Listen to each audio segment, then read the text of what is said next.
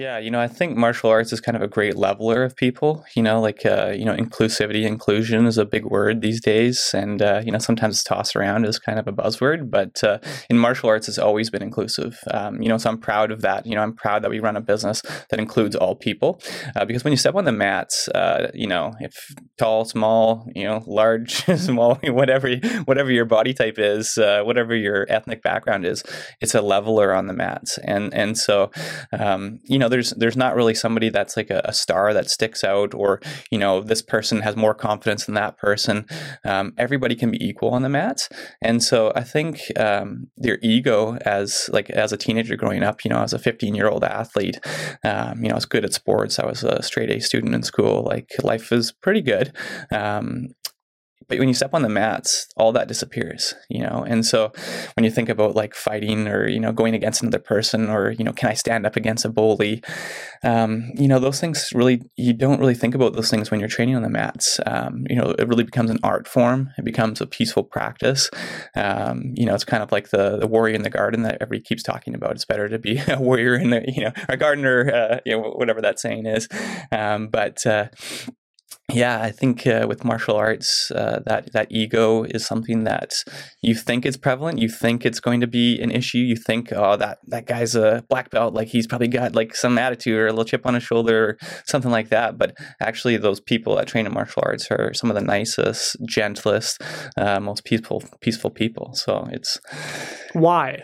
How does that come about? Because you think people who are stronger, they're tougher, they're able to win the fights. You think that these people are going to be the ones who go out looking for the fight, prove that they're the toughest on the yard. Where does the self-development come in? Not just in your body, your physical strength, your relationship with movements, but with your mind and kind of developing that calmness. Because people who do train in almost any type of martial arts skill, boxing, karate, whatever it is, they're often the most centered. They're the most calm in stressful circumstances. Where do you think that comes from, and how do you try and elicit that from your students? Yeah, I think parents are starting to realize this too.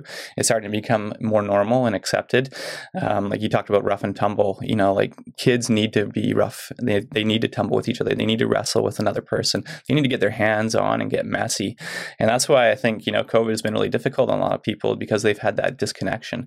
In martial arts, we always have connection. We're always hands-on with somebody. We're doing self-defense. We're punching towards and we're kicking towards and we're blocking, like we're grabbing on, we're taking them down and throwing them on the ground. And we call that fun, it's a lot of fun. And, kids these days, it's hard for them because, that's not allowed in a lot of places. And for good reason, like school, you can't have all these kids fighting it out and wrestling, they would never learn anything.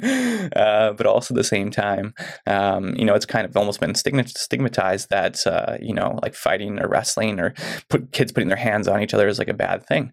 It's a good thing. It's a great thing, if we think about our immune system and being healthy, trading those germs with other people, I obviously don't want to be all over somebody, but, it's a good thing for your health. It's a good thing for your body. But I think, and more importantly, it's a good thing for your mind. And so we see these kids, and I had a parent yesterday come in, just like, oh, my kid's really rough. Like he's super high energy, I don't know if this is going to be a good thing for him or not. And tried out class last night for the first time, and mom's blown away. She's just super excited.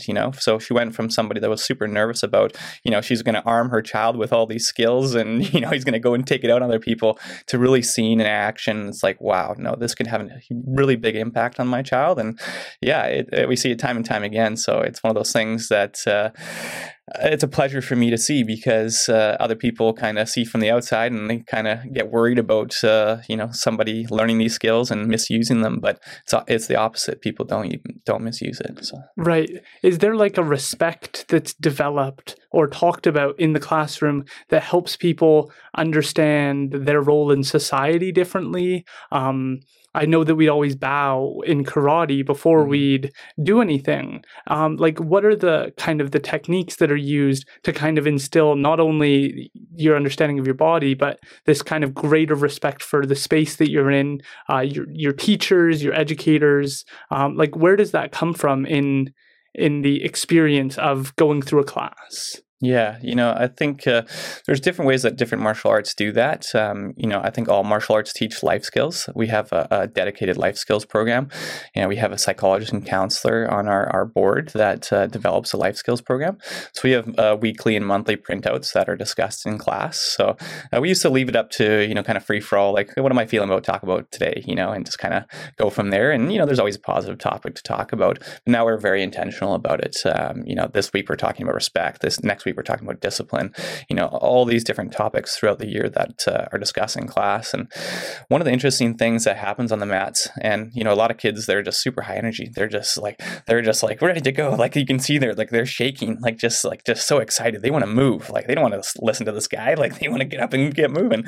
And so we really try and channel that. And it's interesting at the start of class, we do a quick talk, like 1 minute or less, because the kids they're ready to go, So the longer we talk, it's like, oh, I'm going to sleep. This is boring. Come on, guy, get going here.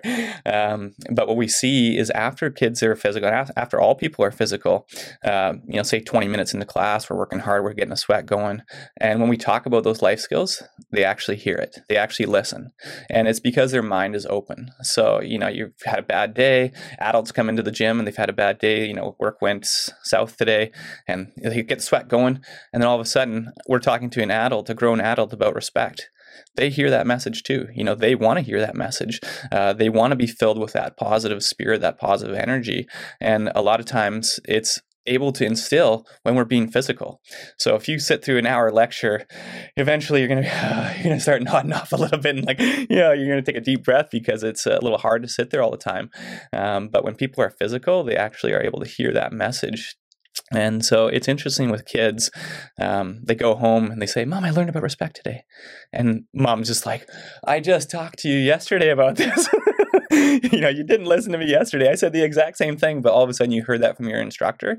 And so it's a respect thing. Martial arts has traditionally been like a disciplinarian sport.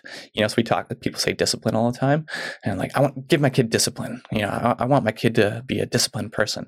It's a great thought. But I've tried to change people's thought process to self-discipline, self-respect. It's a different word shift, but it's a really big shift. And discipline for me, it comes back to, I'm telling you what to do. Go be a good person. Do this. I told you to do it. Go do it now. It's kind of militant a little bit, and it has its roles. It's a good thing. I was listening to Scott Sheffield the other day. It was interesting to hear, how that the military can create that discipline. But a stronger form of discipline is self-discipline, when you create it yourself. And I think one of the ways we create that is our instructors always, it's mutual respect with the kids, with the students. So it doesn't matter if the kid's 4 years old or if the student's 60 years old, they're treated with mutual respect. And so by our example of talking to this person with respect, saying yes sir to them, thank you ma'am to them, they could do it back to us. Or we could say, bow to me, this is martial arts, bow down, say thank you sir, do as you're told. It's kind of the way it used to be. We're giving people respect, and in turn, they give us that respect back. And I would say even more, they would give it back to us. So it's an interesting environment for sure. That is, because I think that's where the challenge comes in when you're the parent and you've had a long day, is that you're not having the conversation with your kid of why respect matters and why the word and the approach matters, and how if you do respect other people, doors open for you. Yeah. And I like the idea of playing, not just playing the one game, but playing the meta game of you want to be invited back to play the games. And I think Jordan Peterson does a good job of kind of breaking that down for people, that we get often young people get caught up in, I want to win this game, this soccer game, this battle against a person, this chess game, whatever it is. Mm-hmm. And I think that the part that is important to understand is you want to be the person who gets invited back to play the games in the future. Yeah. And if you build mutual respect, if you work to be in a way that's reciprocal with others, that opens more doors, because then people actually want you around. They have confidence in you that you're going to play fairly and reliably. And I think that at the end of the day, you just want your kid to be respectful when you're in the grocery store, so you yell it at them. And then that doesn't resonate with them, because they go, you're not respecting me in how you're talking to me right now. So why would I follow that? And I think that having role models like yourself who help develop these skills and give it in a different way resonates more. And I'm just interested to know more about that kind of approach. How do you work with this counselor, you said, who's able to like break these things down and almost deliver it in a way that's like a conversation rather than a direction for students? Yeah. The counselor on our board, he's a board member. His name's Scott Williams. Great guy. He's really transformed the thought process on martial arts. We always talk about martial arts as mind, body. It's mental and it's physical.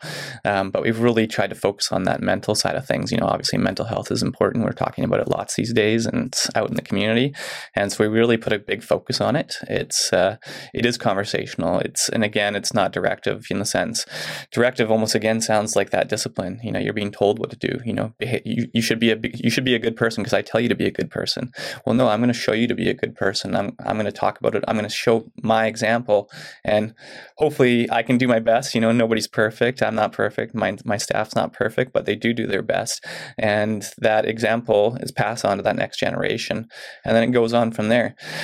It's interesting. I was thinking about the word like failure, like you said, like playing the meta game, not just here for one win. I'm here for the long run. As a martial artist and as a person that knows the process, I've been doing martial arts for 20 years. I see the long game in people. I don't see like, oh, this kid's not perfect here today. This person's not perfect. Like something's going on. Why is this person acting out? Why aren't they paying attention right now? I'm not worried about that short term. I'm worried about that long term, because I know the people that go long term, the people that stay, that train for 3, 4, 5, 10 years, whatever it is, those people are going to be good people. It just happens. And so, one of the, we have a notice in the parents area where people can watch, and it essentially says for parents, please be quiet. A lot of parents want to kind of be on the sidelines, like, hey, Johnny, pay attention. Hey, look at the instructor. And it's like, no, let your kid fail right now. Don't say anything. Let them fail. Let us handle that. Let us as instructors and martial artists and black belts take care of that process. If he fails today, good. He'll come back next day. We'll try again. We'll work on it again. And so failure is a big part of being in martial arts. I think about how many punches have I thrown in 20 years. It's probably tens of thousands. It's just ridiculous when I think about how many techniques I've practiced in repetition over the years. How many times have I failed? Probably tens of thousands. We want to be successful, and I get that, it's everybody wants to win. I'm a very competitive person. I want to win as best as I can, but the older I get and the more I train, the more I realize that failure is so important. It's almost more important than success. Where do you think that comes from within the parent? Because it's almost interesting to think about they're almost ashamed or afraid that their child is a reflection of who they are. Yeah. And so if their child doesn't do well or they're not paying attention, then you're going to look at them and judge the parents for that. How do you go about that? And where do you see that in the parents? Because it almost seems like they lack a little bit of confidence in themselves as I am a good parent. If my child's struggling, they're struggling, and that's life. And people are going to show up some days on the ball and doing things properly, and the next day maybe they didn't get a good sleep, maybe they had a bunch of Cheerios or snacks beforehand, and they're not focused the way they should be, and just letting that be okay. So we hear a lot in yoga, that kind of calmness and that being okay with that moment. Yeah. And so what do you see when that parent kind of tries to step in, tries to leap in as a helicopter type parent? Yeah. It does come from a place of lack, the parent is making up for something that, they wish they had done before. And I don't judge people, there's so much going on in our lives. We're so busy. We work a 9 to 5, we get home, rush out the door, get our kids to our activities, get home, get dinner going, get the homework done, go to bed.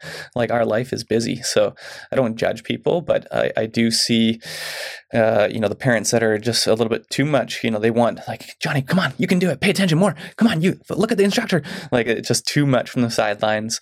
They're kind of making up for lost time a little bit. They kind of sense in the moment, oh, like, all these other kids are doing well, but my one child is maybe not doing well in this moment. That's okay, and so that's why I try and always talk to parents about patience.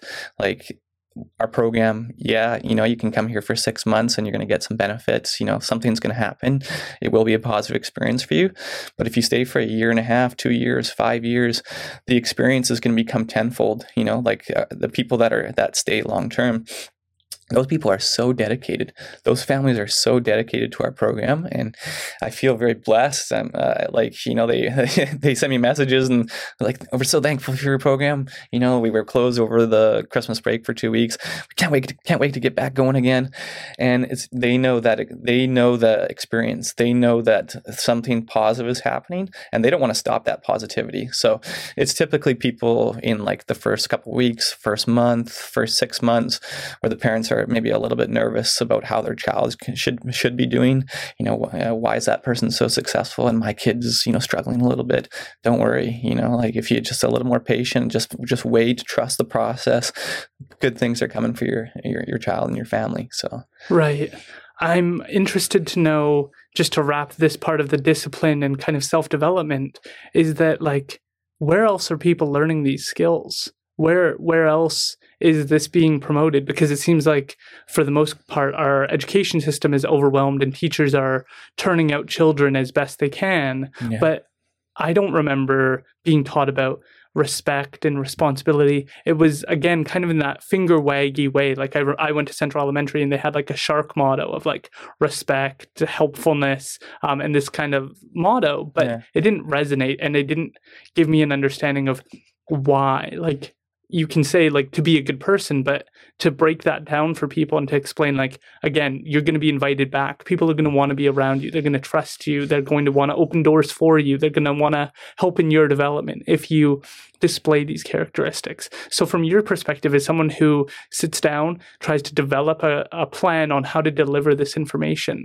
where else do you feel like people are getting this type of information? Because from my perspective, as someone who's watched this rights movement increase, I haven't seen the same movement of responsibility increase, because anybody who understands how, like, the Constitution developed, it was the belief that you get these rights because you have these responsibilities, and you're endowed with them because of who you are as an individual, and you're the cornerstone of the state. And so we give you all of these rights and freedoms, but you have responsibilities with those. That's something I haven't heard as much about, but it dovetails to what you're talking about of this self-development. And so I'm interested to know where you think other people are getting this type of information from, and if it's lacking, how do we start to fix this? I think it is lacking, and I think it's a big problem. I was thinking on the way over here, I was thinking about confidence and how that plays into what we do. But the other word I was thinking about, other words, was self-responsibility. Self-responsibility is a cornerstone of martial arts. If you're not responsible for yourself, if you don't put that effort upon yourself, you will fail, and you'll quit. Not that you fail. Fail is good. Failing is good, but quitting is a different thing. And it's always kind of we're passing the blame to other people. Like, oh, the teacher at school isn't doing a good enough job for my child. Oh, the parent isn't doing this. Oh, the prime minister isn't doing this. Like, we're always passing blame on to some other figures. How about yourself? What did you do today?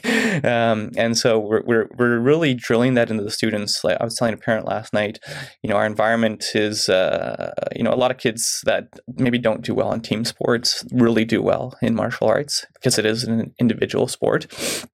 It's also a team environment, though, too, so I think it balances out both.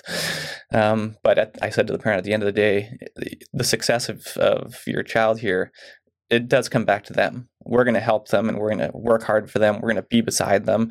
We're going to do as best we can to get them there. But it's going to be them that carries that forward. And so you see a black belt. A black belt is a prime example of a person with self-responsibility. And so how many people are black belts? Well, less than 1% make it there. You know, I think we have a great system. We really try our best and really have a system set up for success, but still only 1% gets there. And that's just an international average. You know, the black belts that exist out in the world, they're few and far between. But it's those self-responsibility is really the key ingredient. I remember I applied for a job. I think I was 18 or so, and I was nervous. Went into the interview, and I was like, oh, you know, how's this going to go? I'm not really experienced at this. And he's like, you know, what do you do for fun? You know, what keeps you busy? And I said, well, I do martial arts and I'm a black belt. And he said, you're hired. Interview over. You know, I was like, whoa, that was easy. But he knew that the life skills that had been instilled in me as a black belt would translate into me being successful and me being a good worker, you know, and it would help his company. And so it was kind of a light bulb moment for me, how important a black belt is in the community, how important it is at the individual level. Yeah, I don't see it in many places. I think a lot of people are trying. You know, I think a lot of people see that, you know, that something's wrong. You know, society's going off on a different tangent. They don't really know how to fix it. But I think we're primed in martial arts to really be a part of that change, because the physical and mental component combined together in that moment are so powerful. You know, a child can sit at their desk at school for 6 hours, and the teacher can be talking about all these things and really trying to lift up the community and lift up that child. But that child might be buzzing. You know, they're just sitting there, just like, when can I get out of this place? Like, this desk is not conducive for me. And it's no fault of the teacher. I think the education system is realizing that. There's more outdoor classes. There's more, okay, instead of sending this child to the principal's office to you know, give him crap, how about sending that child for a lap around the school? Go for a run, get outside, and go for one lap, get back to your classroom. That child's going to do better. So I think people are realizing that, and that combination. And so for us as martial artists, I think we see success in that in a regular basis. Because, yeah, we're being physical. And then at that moment, we talk about, hey, you know, maybe you should respect your parents. Maybe you should respect the people in your community. Maybe you should pick up some trash that's outside on the ground. And it's not that nobody else has said it. It's just being physical, they're sweating. And then all of a sudden, light bulb, we got them. And I'm not taking that as a claim, like we're the best and we're the only ones that are possible to do this, but I do see it. And I hope more people and more organizations kind of take that upon themselves. My boys and I started dirt biking last year, and I ride Harley, ride sport bikes throughout my life. I love that feeling. And so, you know, we went to Popcom Motor Park, and I wasn't sure what to expect. They had some intro lessons, and you know, they're nervous and I'm nervous, you know, just see how this goes. And, you know, I'm very critical of coaches and leaders, you know, being one myself. You know, if I'm going to put my child into your program, like, you better be doing a good job. Like, cause I can't sit on the sidelines and, you know, see something not so good. And, Popcom, you know, they're riding around, they're sweating, they're having a great time. And then one of the coaches, John, older guy, I can't remember his last name, but he just comes over to them and he says, you know, you're so important in the world. He's telling this to the kids. You're so important in the world. If you weren't here, you know, the world would be not as good of a place as when you are here. And I got all emotional. I was like, I started crying on the sidelines. And it was just a beautiful experience, because my kids, they were having such a great time. They were doing so well. They were sweating. And all of a sudden, this person said, they're so important to this world. You know, this place is a better place with them here. And for like a 9-year-old and a 7-year-old to hear that, it was just like, bam, like he hit home, and he hit home in the right spot, in the right moment. And so for me, I was so excited and so proud and just so grateful that a program like this exists in our community. And here's people thinking, oh, it's it's a dirt bike, they're a bunch of yahoos, ripping around and burning gas, and but no, it was so spiritual and so beautiful. It was a great experience. Yeah, I think that can lack in certain, like I think of like soccer and basketball, but it's not always that you're ending that class off or you're trying to make sure that they take away something for their personal development or for their personal self-worth. Often we can focus too much on the skills and the techniques that we can forget about the value of just recognizing a person. And I think that that's so important. Can you tell us about your kind of journey into starting this gym? What happened before that? You said you took a job and somebody hired you because of your black belt experience. What was that kind of journey to get to here today where you have your own gym? Yeah. When I was a teenager, I started teaching pretty right away. I started when I was 15 doing martial arts, and I was a helper and leader, and I got involved very, very early. So even as a low color belt, I wanted to be involved and help out.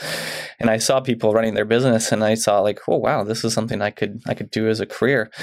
I was a smart guy in school, but I just hated being at the desk. I just couldn't do it. I was so physical. I wanted to be active, and but I also wanted to, be successful. I wanted to have money in the bank account. And the only thing at the time was, oh, martial artists are poor. They're not successful. They're always working 3 jobs just to get it by. And I was a little bit worried about that. I didn't want to, I knew I didn't have that type of energy just to, work in all these different things. And other people do it, and they do a great job of it. But I just knew I wasn't one of those people. So I took some other jobs, and, maybe I'll go down a different path. And, hopefully that leads me to some level of success.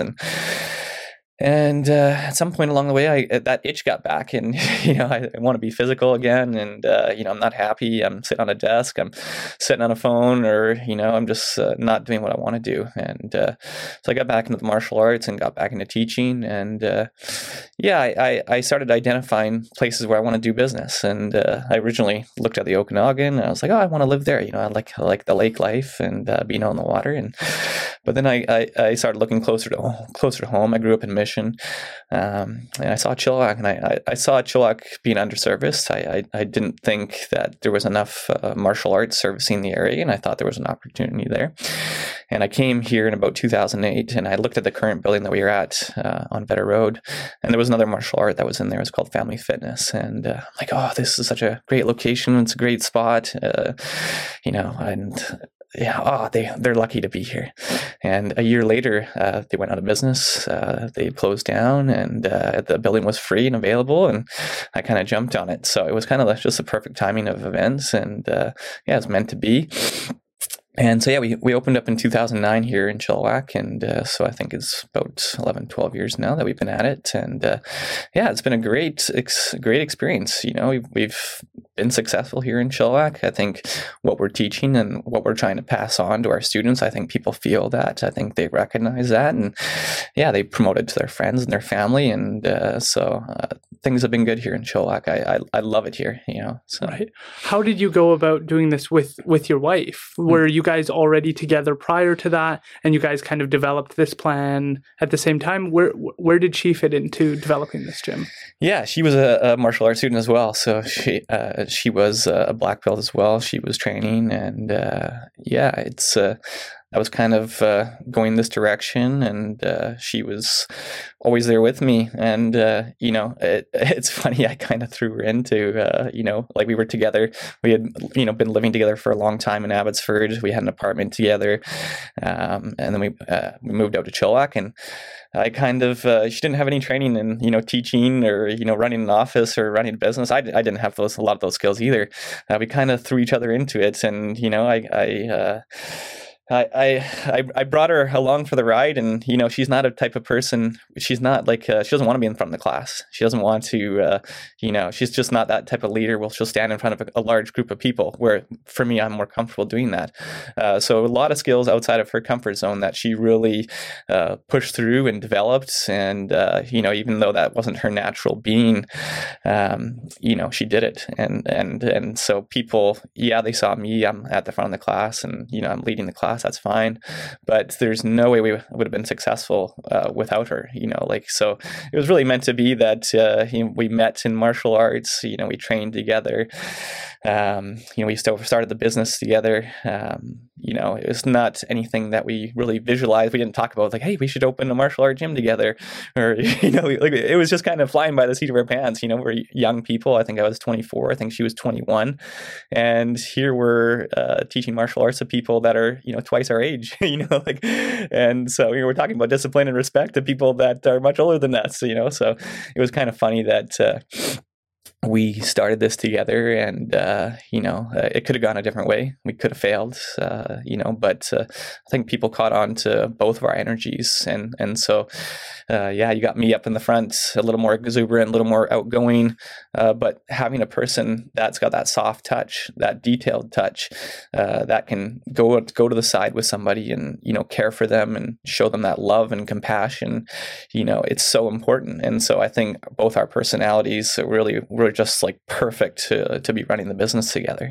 Right. It kind of sounds like that idea of the yin and yang, and that balancing out. Can you tell us like what you admire about your wife? Because I think that's something that often we overlook when we're doing interviews or when we're rushing through things, is that we forget about the people who helped build us up, who helped open doors, and make sure that we're taken care of. Because often we think of people who are like crazy successful scientists or whatever they do, but they have to go home to a family that's going to debrief with them, talk to them, figure out what went right, what went wrong, how can we do better tomorrow, share those vulnerable moments. Those are the people who kind of help you when you're being all energetic, go out into that where it's not fake, it's genuine, because you do have a healthy home life and you're going into an environment and being yourself and not carrying stress or an argument or those types of things constantly, where you're able to go, okay, now I feel better. Maybe I had a tough day at work and now I get to come home, debrief, and start the next day back on the right foot. So can you tell us about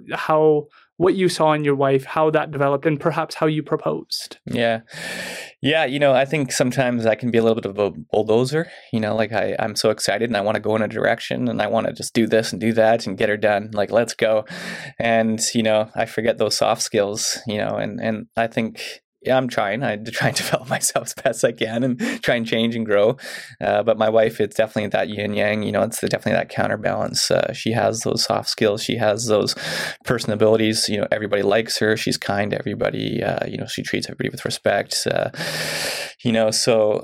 yeah, it's not only the business, but in our home life, it's she's kind of sees those small details. I'm kind of a big picture guy, I think, and she's thinking about those small details. We had a interior designer over to our house, and I'm thinking like, oh, dollars, and she's like, well, like if we just change this, it's not a huge renovation, but if we just change this little bit here, it's going to brighten up the room, it's going to brighten up the environment. She lights candles all the time. She buys me colognes and different little scents, and at the gym, it's a sweaty, smelly environment. She'll bring a nice scented candle in and light it at the front desk. And so it's those little things that she takes care of that maybe not that I don't see them, but I don't want to say I don't care about them, but I'm just so thinking about other things, and she comes in and kind of takes care of all those things. So it's it's funny. I was thinking about her on the way down, and people would probably think, like, what's a household of martial artists look like? How does arguments get settled in a household of black belts? And she can kick my ass if she wants. She's tough. She's got skills, and she's very physical too. And it's funny. I was thinking about our proposal the other day. We were talking about it the other day because we were up skiing, and I actually proposed her at Mount Baker on New Year's Eve back in 2009, and I set up this whole thing with my friends, and I took this jump, and then I purposely bailed, and I had this big crash, and I was lying down like I was kind of knocked out, like I was hurt, and it's funny. She's up there on the top of the hill laughing with our friends. So she's sitting up there like, get up, like tough it up, like get up. And so I'm trying to sell it. So, I just stay down. Yeah. And our friends, of course, they know what's going on, so they're like, "You should go check on him. Like, I think he's hurt." And so, I slowly get up and take off my board and had the ring in my pocket, which was terrifying. You got a couple $1,000 in your pocket on a ski hill, like you drop this thing, it's gone. Yeah. And and then I proposed in the snow, and it was beautiful, and it was really just combines my loves, I love her, and it's a beautiful proposal. I'm outside, in the fresh air, doing something I love to do. So it's like a perfect combo of just some awesome things. So, and it sounds like she said yes. Yeah, she said yes. Yeah, hopefully she keeps saying yes. So that's fantastic, and I think it's just so valuable because it does sound like you two balance each other out. And just thinking about like the home development, because it's something that as I get older, I start to realize that some people know how to decorate, but they don't know how to make it a home. Yeah. Like there's something like intangible about making something a home in comparison to just a house or just a good looking house. Like you can hire people to decorate your house to make it look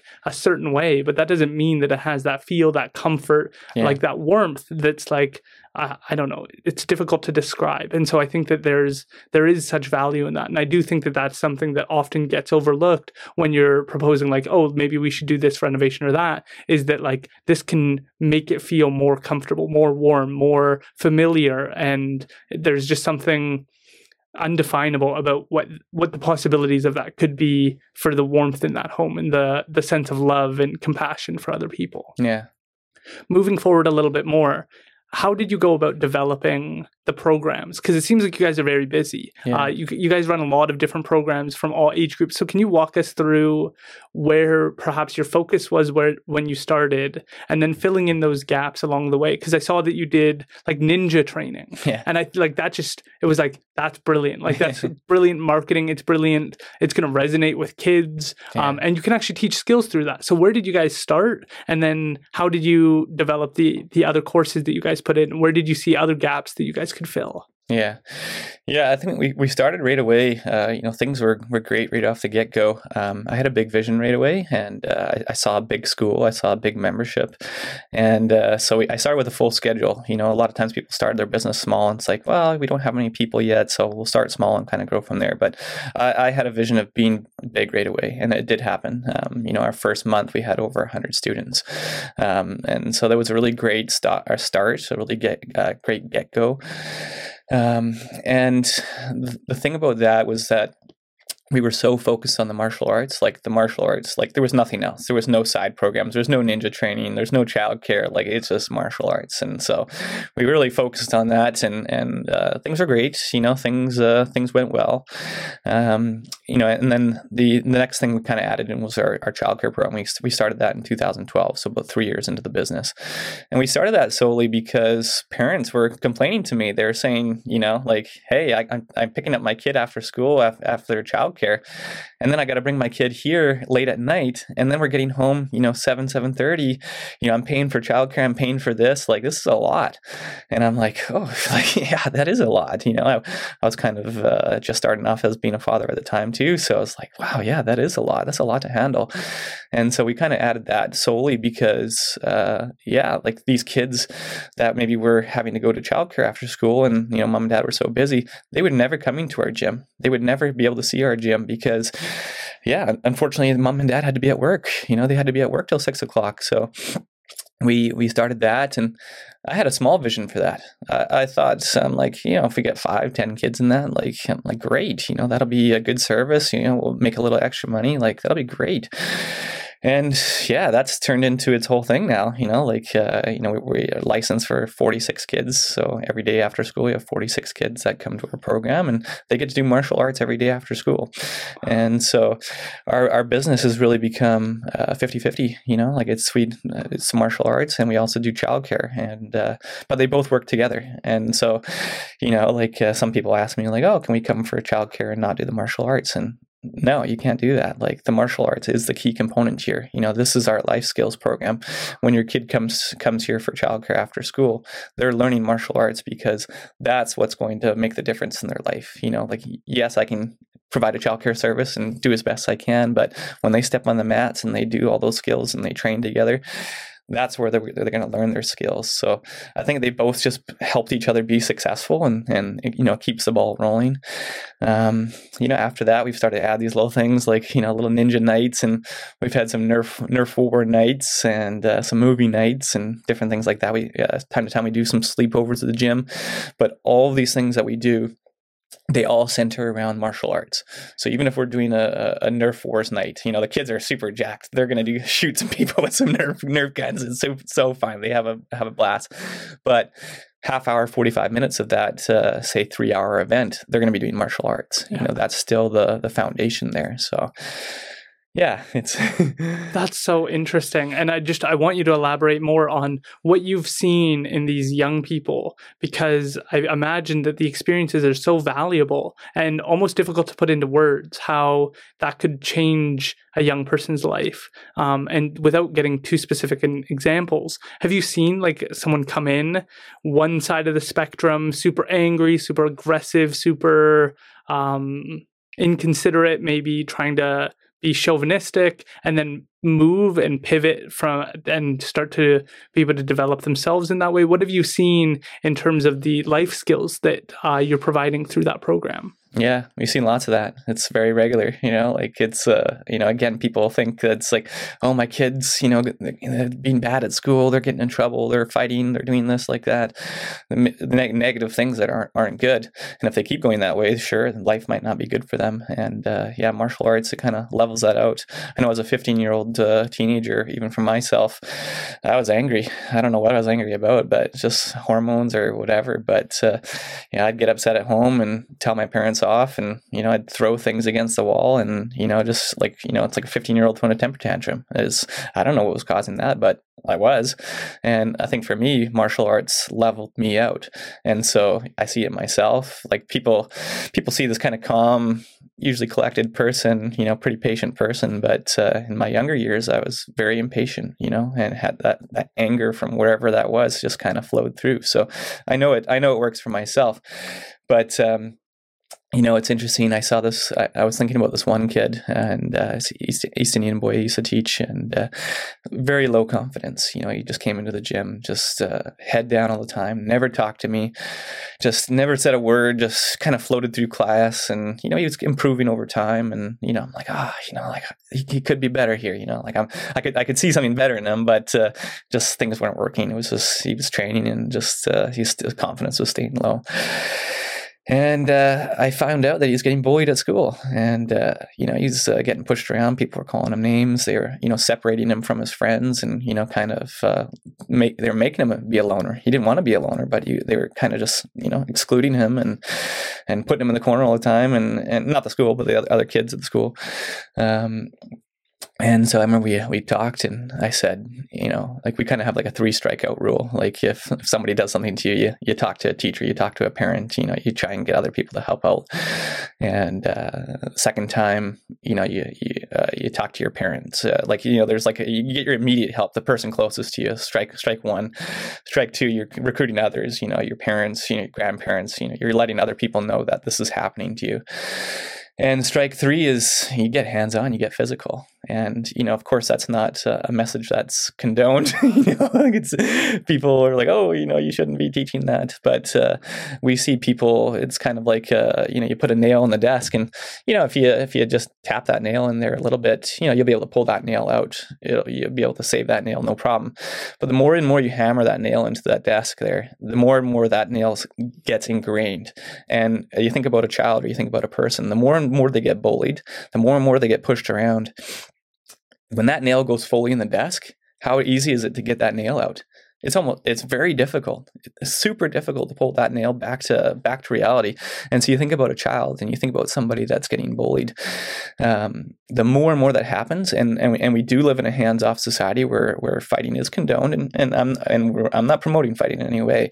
But when you see, especially your own child, somebody you care about, I care about my students a lot, and so I remember seeing this boy, and this is not the only time this happened. It's happened lots of times, and we've dealt with a similar situation, but I was thinking about him.